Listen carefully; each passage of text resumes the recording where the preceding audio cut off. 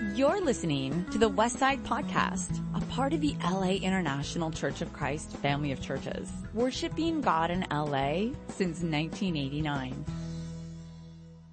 Well, good morning, everybody. Happy Harvest Festival. And to my fellow teachers, great to have you here. And I am proudly sporting my Culver Middle School Panthers shirt. I teach over there. My wife teaches over there as well. You want this? No, I'm good. Okay. Thank you. That's my son-in-law, John, right there. But what a great day. Now, if you're a teacher, you're in good company. Because Jesus himself was called good teacher. And today when we come together to kind of celebrate, of course, this time to get a Harvest Festival, because we've worked hard to harvest our chili today.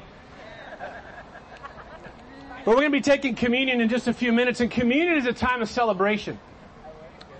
And Jesus gave his communion as this kind of last supper, this kind of banquet together to share a meal and to remember him. And that was the purpose of it, was to remember him. And we're going to spend some time remembering him before we take communion today. And I love it when he shared about his Last Supper. When he shared that meal with his guys, he goes, hey, you know what? The next time I take this meal, we'll be together in heaven sharing this meal. In fact, church is supposed to be this foreshadowing of things to come. Even today, when you look around this group, the celebration, this fellowship, the fact that we get to share and celebrate a feast together is a foreshadowing of our time when we're in heaven with Christ, with God, at the great banquet. Hey, chili's awesome. And I made some. I've got a hazardous waste label on my chili. You've been warned. But you know, as much as I love chili, the banquet in heaven, can you imagine what God will give us then? You know, today we celebrate that. But on that day, I love the verse in Philippians 2 that says, on that day, that every knee will bow, every tongue confess Jesus Christ is Lord. On that day, when we're with him in heaven having that great celebration, it says every knee will bow. Can you imagine that? Every single one of us bowed at the feet of Christ. But not just us, your neighbors, your boss, your coworkers, politicians, the celebrities, everyone who's ever lived on this planet bowed down before our Lord. Now on that day there'll be no atheists, no agnostics, no New Age ridiculousness, no doubt at all. Everybody will know exactly who he is. Turn your Bible to John chapter 13. You know, it's as hard as it is to imagine that day when we're going to be bowed down before Christ, it's even more hard to believe that he bowed before us. That Jesus himself bowed down before our very feet. John 13, the setting here, this is the night before Jesus was going to go to the cross. He's literally hours away from being betrayed by one of his closest friends, from being arrested, from being tried, being beaten, being tortured, being nailed to a cross, and hanging there for hours as he dies. He's hours away from this.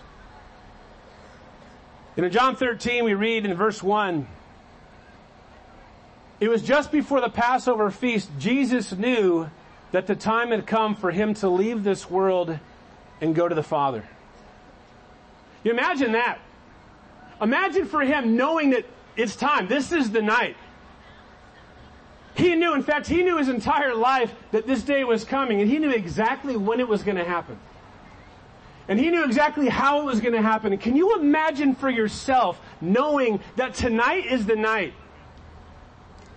Imagine for a moment knowing that tonight you're going to die. That this is your last day on the planet. But not just that you're going to die tonight, but you know how it's going to happen. That you're going to get tortured for hours, that you're going to be nailed to a cross, that you're going to hang there dying, knowing that your entire life, the anticipation of this day. And here as he has this time with his guys, this is it. This is the night. Can you imagine how he must have felt? Imagine how you would feel. If you knew tonight was your night, tonight you were going to die, how would you be today? How would you be here at this Harvest Festival? What would you be acting like? What would you be saying? What would you be doing if you knew in a few hours, I'm done? We continue reading in verse 1. Having loved his own who were in the world, he now showed them the full extent of his love. It's an amazing verse. Knowing, hey, tonight's the night. I'm done today. This is it. The Bible says he decided to show his full extent of his love. In verse 2, the evening meal was being served, and the devil had already prompted Judas Iscariot, son of Simon, to betray Jesus. Jesus knew that the Father had put all things under his power and that he had come from God and was returning to God. So he got up from the meal, took off his outer clothing and wrapped a towel around his waist. After that, he poured water into a basin and began to wash his disciples' feet, drying them with the towel that was wrapped around him. So he knows this is it. This is his last moment, his last opportunity to do anything for anybody. And he chooses to show the full extent of his love, and what he does is remarkable. Jesus, during the meal, gets down at the feet of his disciples and he washes their feet. Can you imagine that scene? That this was what he chose to do. I'm dying tonight. It's all ending here. I've got one last chance to do something for these guys. I'm going to show them the full extent of how much I love them. And that means I'm going to go down to their feet. I'm going to humble myself. And I'm going to serve them. Now, from our perspective, we can't imagine what that would be like, but imagine if Jesus came and did this to you. The Son of God, the King of Kings, the Lord of Lords, bowing down at your feet and washing them. That was a role for the lowest of servants. That wasn't even something the host would do. That's something the worst of the servants would get. That's the worst job. And that's what he chose to do in his last time with his guys. And in so many ways, fulfilling a purpose that he had proclaimed earlier in Matthew 20, he said, the Son of Man came not to be served, but to serve, and to give his life as a ransom for many. Skip down to verse 15. After washing their feet, Jesus says here, it says, I have set you an example that you should do as I have done for you. An example for us. His last lesson, the last thing he would teach in this last opportunity, the full extent of his love was sacrificial service. And that's how he chose to end his life on earth. And he says there that he did this so we would do the same. You know, today, as we're out here in the park celebrating all God has done, our friendships, our families, everything's life in general, but we are so blessed, right? So we're here celebrating that, as we should. And as we consider the cross, as we take communion, as we stand in awe of God and his mercy and in all that he did, in great humility, marvel at God's grace shown by Christ's example. You know, we're left with an example to imitate. One day, we will bow down at Jesus' feet. But until then, we're supposed to bow down at the feet of one another. That's what he left us with. One day we will bow down. Everybody will. We will confess Jesus as Lord. There's no doubt about it. He'll get the honor due. But in the meantime, we honor him by serving one another. Imagine a church where everybody comes to give. Where everybody comes with this attitude of, I am only a servant. I'm not entitled. You don't owe me anything. I'm not here to take. I'm here to give. And we serve each other like that. That was the legacy that Jesus has called us to. We're going to honor him in that way. Turn to Philippians chapter 2. I'm going to end with the verse I began with.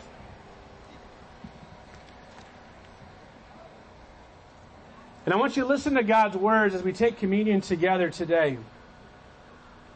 in light of his example, in light of his spirit, his humility, and how he showed the full extent of his love, not just to show us, hey, I love you, but so that we would love him and others back. Philippians chapter 2, starting in verse 4.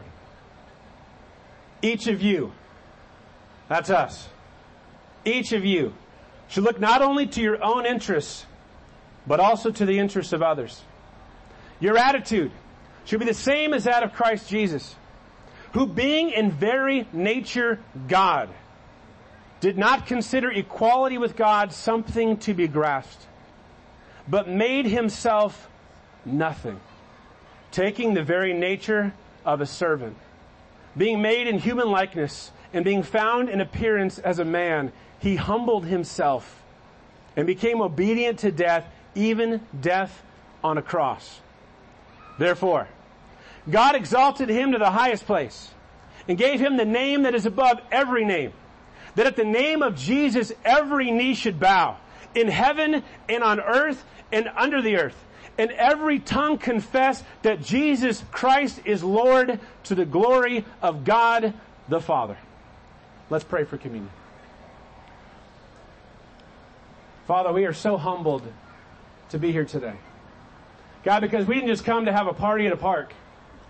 We didn't come just to eat food and play games and enjoy each other, God, but those things are all from what you've done for us.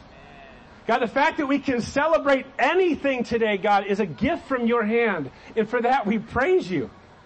And God, in humility, we stand before you, God, and just in awe of Christ, not just his willingness to die, but how he chose to live.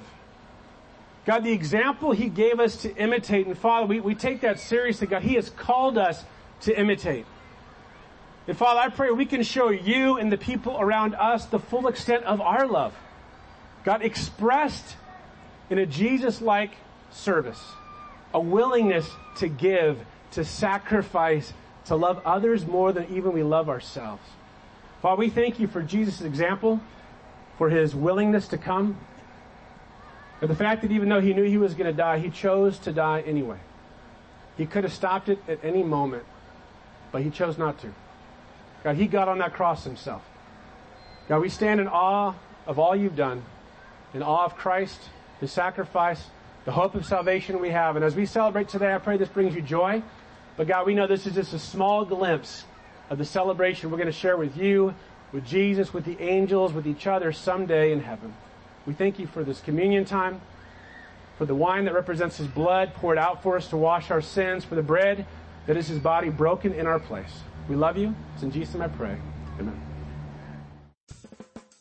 You've just listened to the Westside Podcast. For more information about our ministry, please visit thewestsidechurch.com or laicc.net.